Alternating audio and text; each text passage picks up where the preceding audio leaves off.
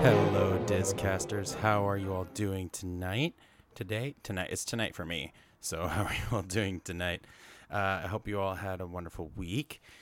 So, today is an exciting episode because I am all about this movie that we're going to talk about real quick.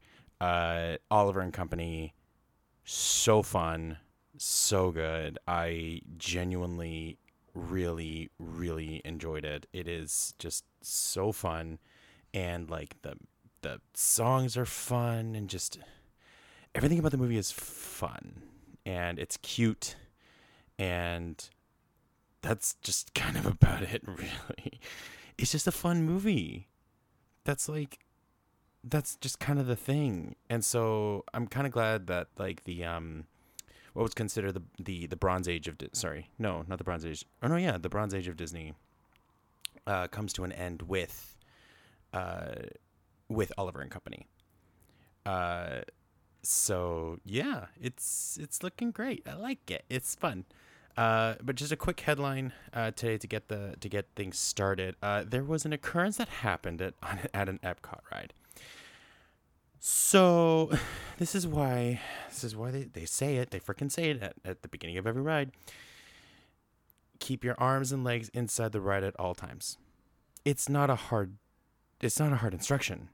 But apparently, this guest decided to not do that. So the headline is, of course, the guest drops an Apple Watch on an Epcot ride, jumps out to get it, and then apparently has $40,000 in fraudulent credit card charges. So like this guest is just a lot of shit happened. A woman lost her watch on a ride at Epcot, uh, and then apparently got charged 40 grand for something. The woman was fidgeting with her Apple Watch while she rode the slow-moving The Seas with Nemo and Friends attraction on April 13th.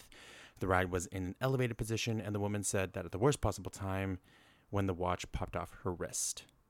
Apparently, it was an Apple Hermes watch, which is worth $1,300, fell through the grated floor on the ride. It tumbled down and landed on a pathway below. The woman could see her watch, but it was just out of reach while she was stuck on the ride. So her husband jumped off the moving ride to try and retrieve it, which is of course something you just don't do on any ride at a Disney on a Disney ride, just ever. Just don't do it. So the operator stopped the ride, and then a cast member came over, reminded the woman and her husband, you're not allowed to get off the ride. And then the cast member assured them that she could see the watch, and Disney would return it to their hotel. So the woman had good reason to be worried, of course. She has several credit cards linked to the watch, including an American Express card with an unlimited credit line. So, basically, the staff advised her that they did not have the watch at guest relations, and then the fraud alerts started coming in. She was staying at Disney's Contemporary Resort, filed the incident with Disney guest relations, and then double checked with anybody to see if anybody had it, and then apparently no one did, which is kind of the big thing. So the woman advised that has several. That's a weird sentence. She was told that several fraud alerts had come throughout the course of the day on her Amex card.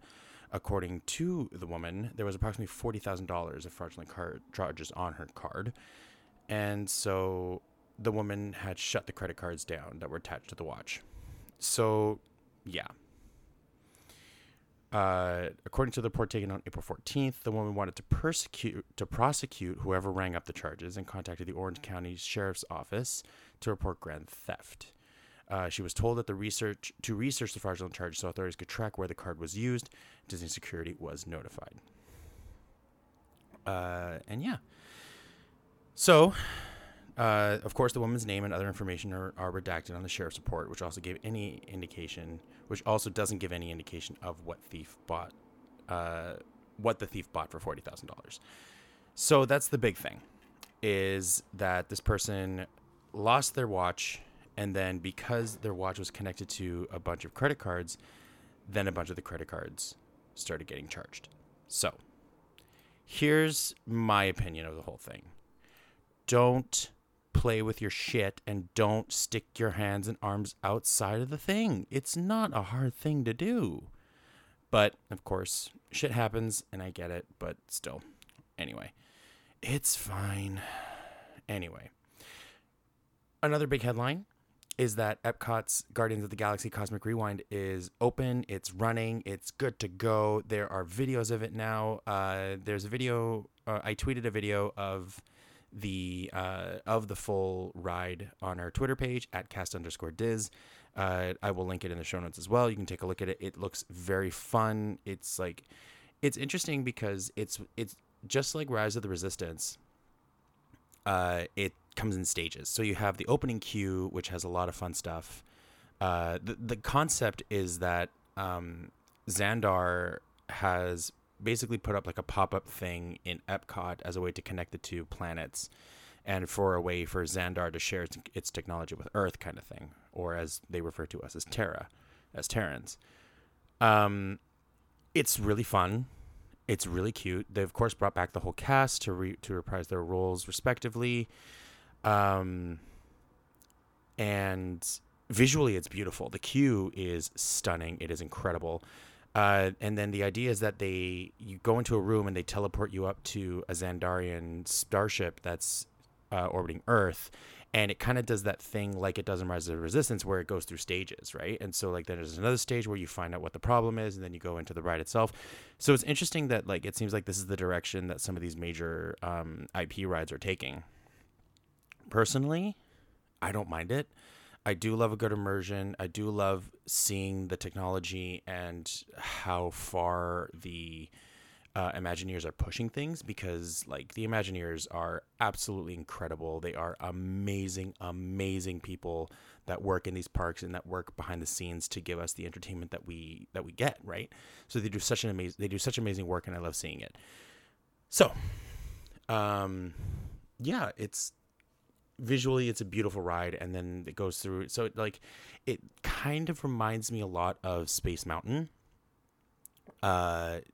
just different in that it's with Guardians of the Galaxy as opposed to just some random roller coaster.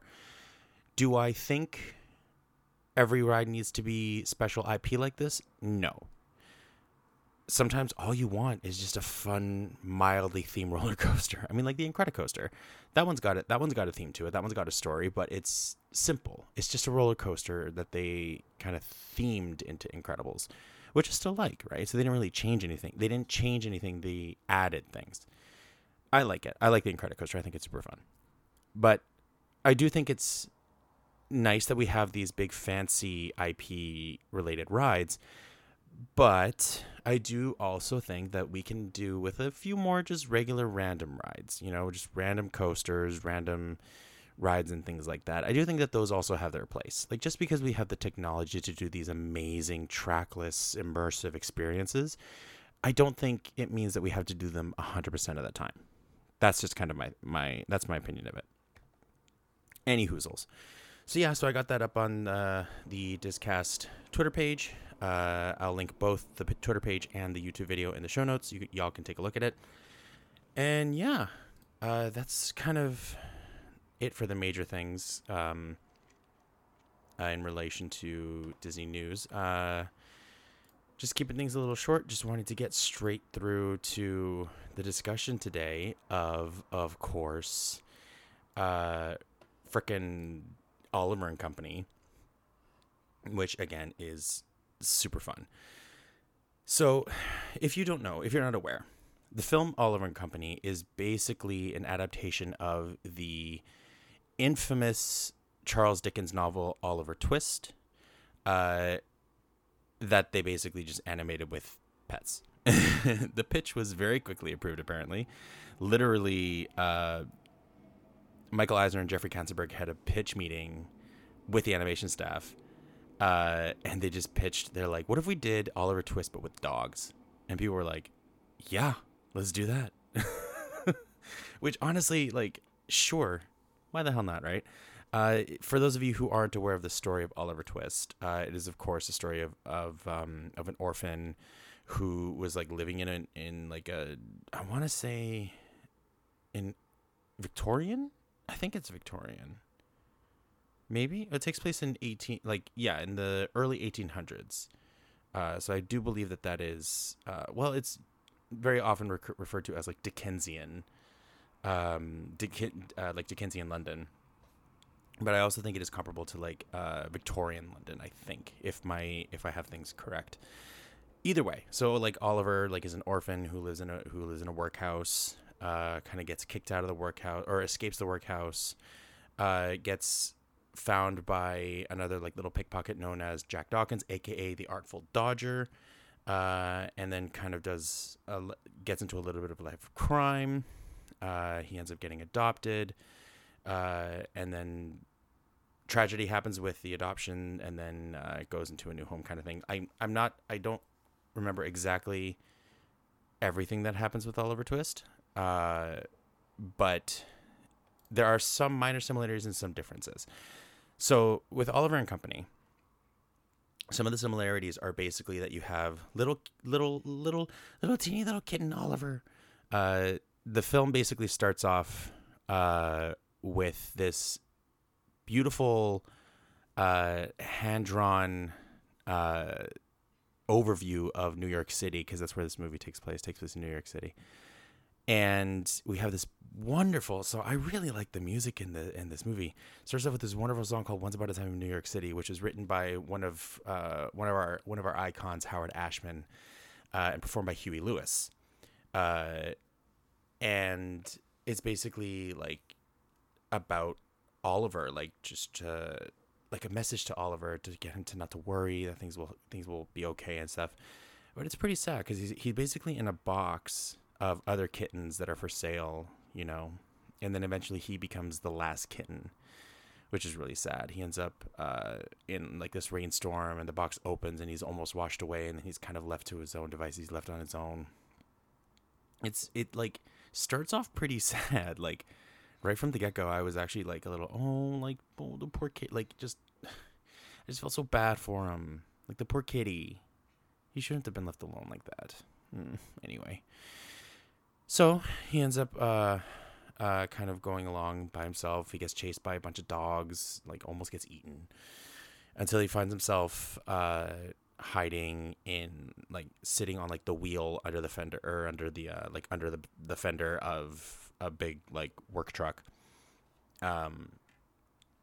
and wakes up the next morning, goes to try and find food, and he finds or he goes out into the street, and he's like trying to like what's it called? Just trying to entice people to like adopt him and pet him and get their attention. And then he finds some guy who's like selling hot dogs, just a random hot dog vendor, and kind of gets shooed away. And then we see a glimpse of Dodger, who's I think, what is he? He's definitely a mutt. That's for sure. And Dodger, we kind of get an idea of his personality. Like, he's introduced very interestingly. He's like got like this fun walk. He's like, I'm cool. Like, I'm a cool guy. I'm a cool dog. That kind of thing.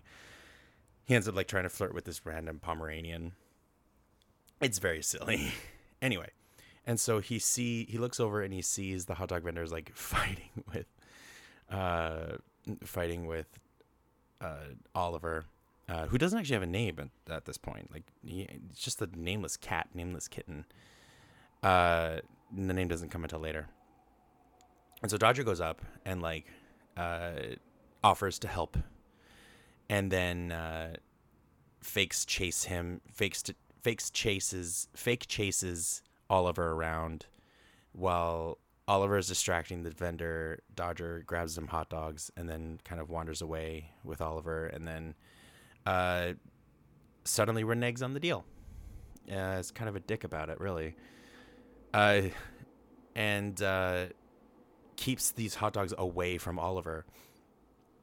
And then as he's like kind of walking through, and like Oliver's chasing him all through New York, this is where we get our next song, which is one of my favorite songs of this movie, which is "Why Should I Worry," written by Dan Hartman and Charlie Midnight, just random songwriters, but is performed by Billy Joel, who also does the voice of Dodger. Like, why the hell not? Just why the hell not, right? It's great. This song is very fun. It is very cool. I freaking love it. It's great. Anyway, and so like they do the song, and then uh, Dodger ends up going back to kind of like their lair, I guess. I guess you could call it a lair. Yeah. Where we meet the other dogs that are part of the crew. The lair is like in like an old boat that's like down by that's like just docked at the river, and Oliver follows him all the way, and Dodger tosses the hot dogs to all the other dogs, and here is where we meet the rest of the dogs. Here we have Tito, who is a Chihuahua, who is voiced by Cheech Marin. Einstein, who is a Great Dane, who is voiced by Richard Mulligan. Don't really know who that is.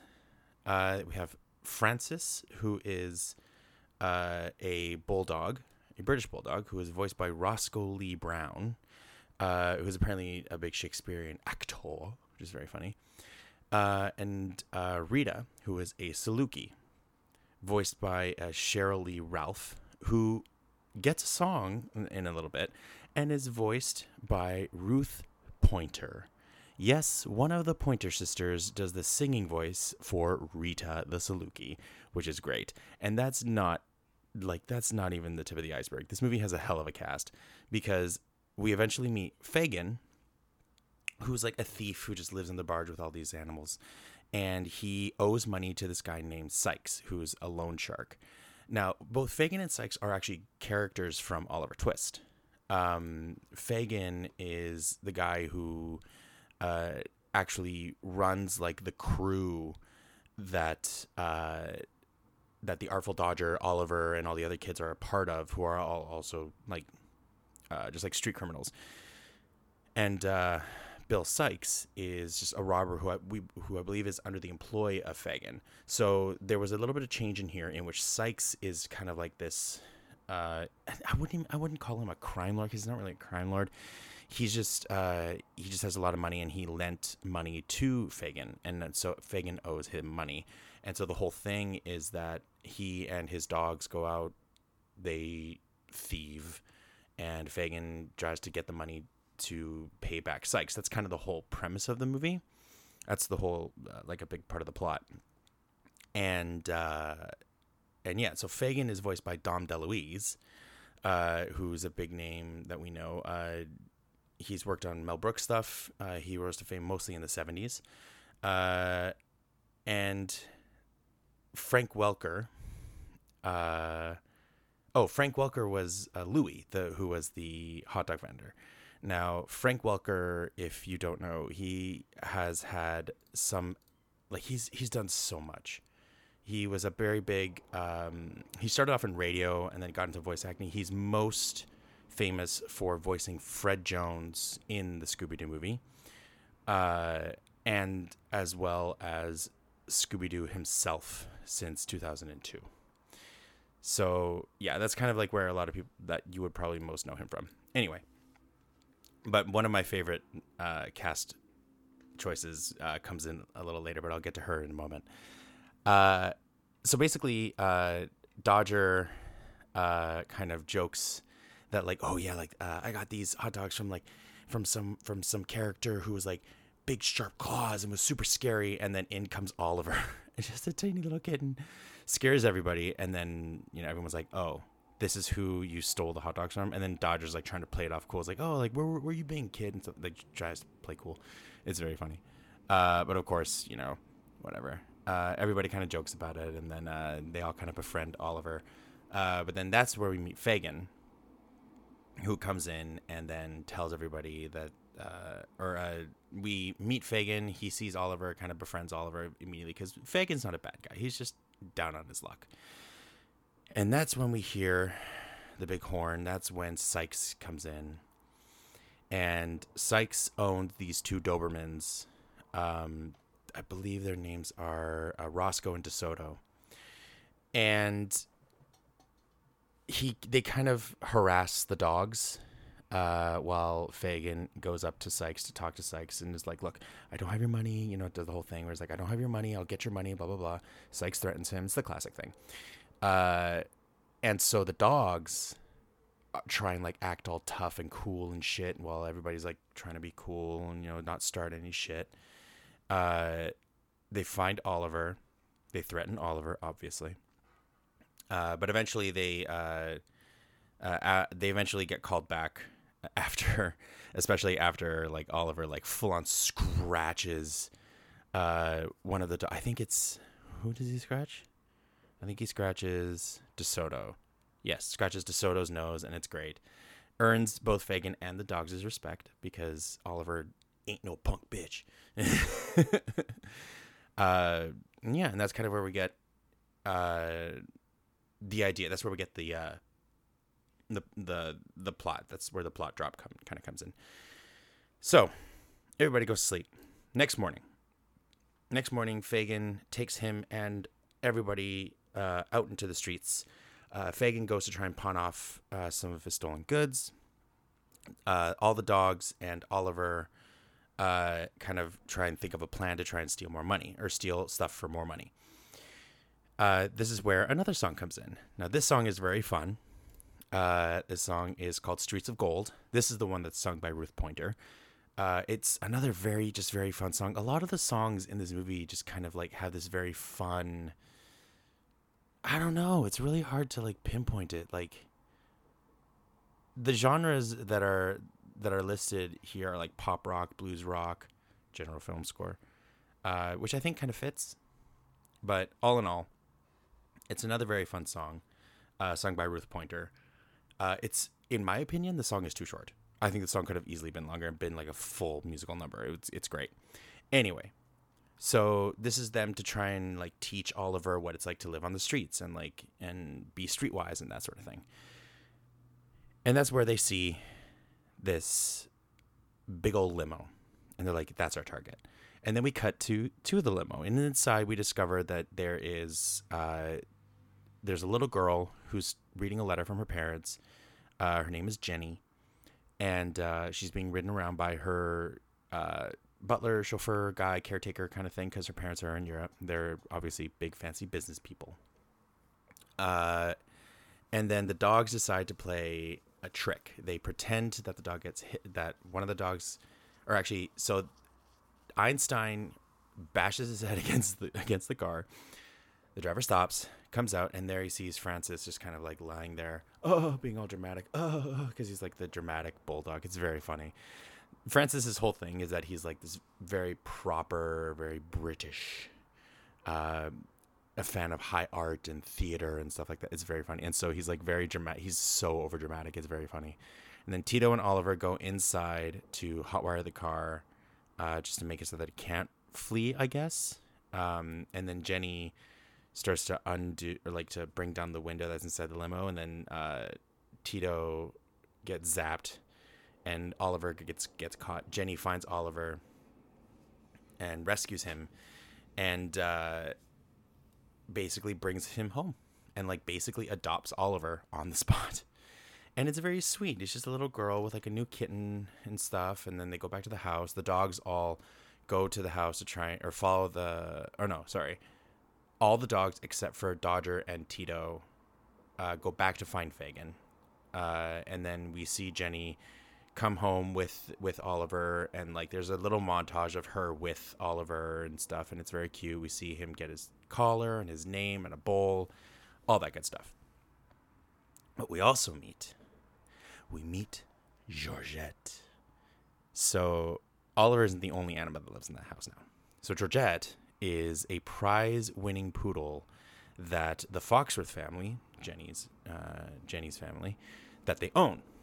And this character is so great. So Georgette's whole thing is that she is this prize-winning dog. She has an ego the size of her bedroom. Like she has this big fancy bedroom, this beautiful bed. Like she has a makeup vanity and everything. And she is voiced by the incomparable Bette Midler. And if there wasn't a better character choice, like casting choice, yeah. she's just such a fucking good job. And so like the butler comes up and is like wakes her up and is just like, Georgette, your public awaits. And then she does her big opening number, which is very funny. It's called Perfect Isn't Easy, which is performed by Bette Midler, partly written by Barry Manilow, because why the fuck not? And it is performed so well. It's just so good. It's basically all about her and how she's perfect and how all these dogs love her and how she feels pity on them and how she's perfection. She comes down the stairs and she meets Oliver, and then she's like, what the fuck is going on? Basically, you know, she immediately feels threatened by Oliver, of course. And yeah. And so from there we kind of understand that like Georgette is not happy with this arrangement. So that's kind of part of that whole relationship. So we cut back to everyone else, and everyone else decides that what they're going to do is they're going to rescue Oliver. So they concoct a plan and they come back to the house and they do a little bit of subterfuge. They sneak into the house. They meet Georgette. Tito meets Georgette, immediately falls in love with her because, you know, she's supposed to be perfect. And everybody tells Georgette, look, while we're here, all we want to do is come here and get our friend back. We just want the cat. We just want Oliver. So Georgette, of course, offers to help because she doesn't want Oliver there anyway. And so she's more than happy to help them get Oliver out of the house. So while Jenny's at school, they sneak into the bedroom where Oliver is sleeping. Rita thinks they should just leave Oliver. He looks happy. The place looks nice. It's like that whole thing of where it's like, look, it's clear that Oliver is living a wonderful life. He seems happy. Why should we take him? But they're like, no, we're gonna do it. He's part of our crew. He's part of our family. We're gonna take him back. And so they do. So they throw him in a bag and they run away with him. Cut back to the barge where they live. They're all happy. They're all proud. They're like, yeah, we did it. We saved you, Oliver. And Oliver was like, why? I was happy. Like, y'all took me away from her. What am I going to do about Jenny? And so Rita is like, yeah, I knew it. We shouldn't have taken him. Dodger's taking a little bit of offense to this. He thinks that he feels, I don't know, I guess he feels shitty, or he feels, I guess, betrayed. I don't know. Like, Dodgers is not happy with the fact that Oliver wants to go back. And so he's like, fine, go. And so just as Oliver's about to leave, Fagin comes back. He's distressed. Like, there's nothing that he can do. He has no money. He sees Oliver. He pets him and he's like, oh, you have a collar. And then he sees the address. He's like, oh, it's probably from a big fancy house and his big fancy mansion with all the money and everything. And then he gets an idea. He wants to ransom Oliver to whoever owns the cat, you know, because clearly the person has money. So he does that. He drops the letter off at the house. Jenny comes home, sees the letter, realizes that Oliver has been catnapped. And then, yeah, and so the whole thing is that Fagin is ransoming Oliver for all the money to pay back Sykes. So Fagin goes to Sykes' office. We see that Sykes works in like a shipping, I think he owns like a shipping company basically. And so he goes to see Sykes. He presents the idea to Sykes. And then Sykes is like, fine, we'll do this. And so they're waiting for Jenny, but they don't know that it's Jenny. That's the thing. They don't know that who owns the kitten is a little girl. And so they see Jenny. Fagin literally bumps into her. Doesn't know why she's there. They talk. Jenny's like, someone stole my cat. I just want my cat back. And then Fagin's like, fuck. And then so he decides to give the cat back to Jenny because he sees that all that Jenny has is just her piggy bank. And so he feels guilty and gives her Oliver. So Fagin does the right thing. Fagin just, again, he's a nice guy. He's just down on his luck, basically. So he gives the cat back. Sykes has been watching the entire time.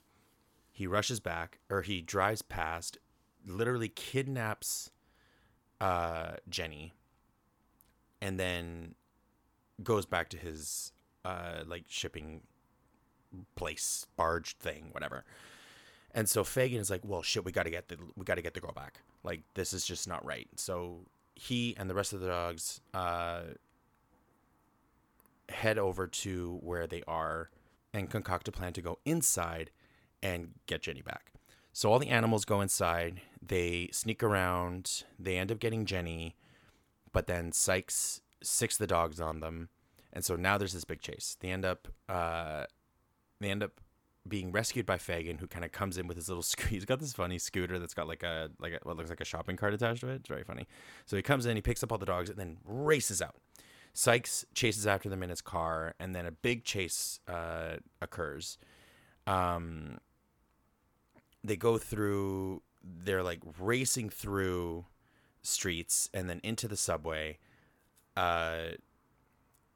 This big chase happens, Sykes is going crazy, and like Jenny falls off the cart into the car, like into Sykes's car, and then like Dodger and Oliver jump onto the car, and then the Dobermans try and get them, and then they get knocked off the car and they get electrocuted on the track, both of them. So both Roscoe and DeSoto are now dead. And then eventually they get back to the scooter that ends up being driven by Tito, which is great. And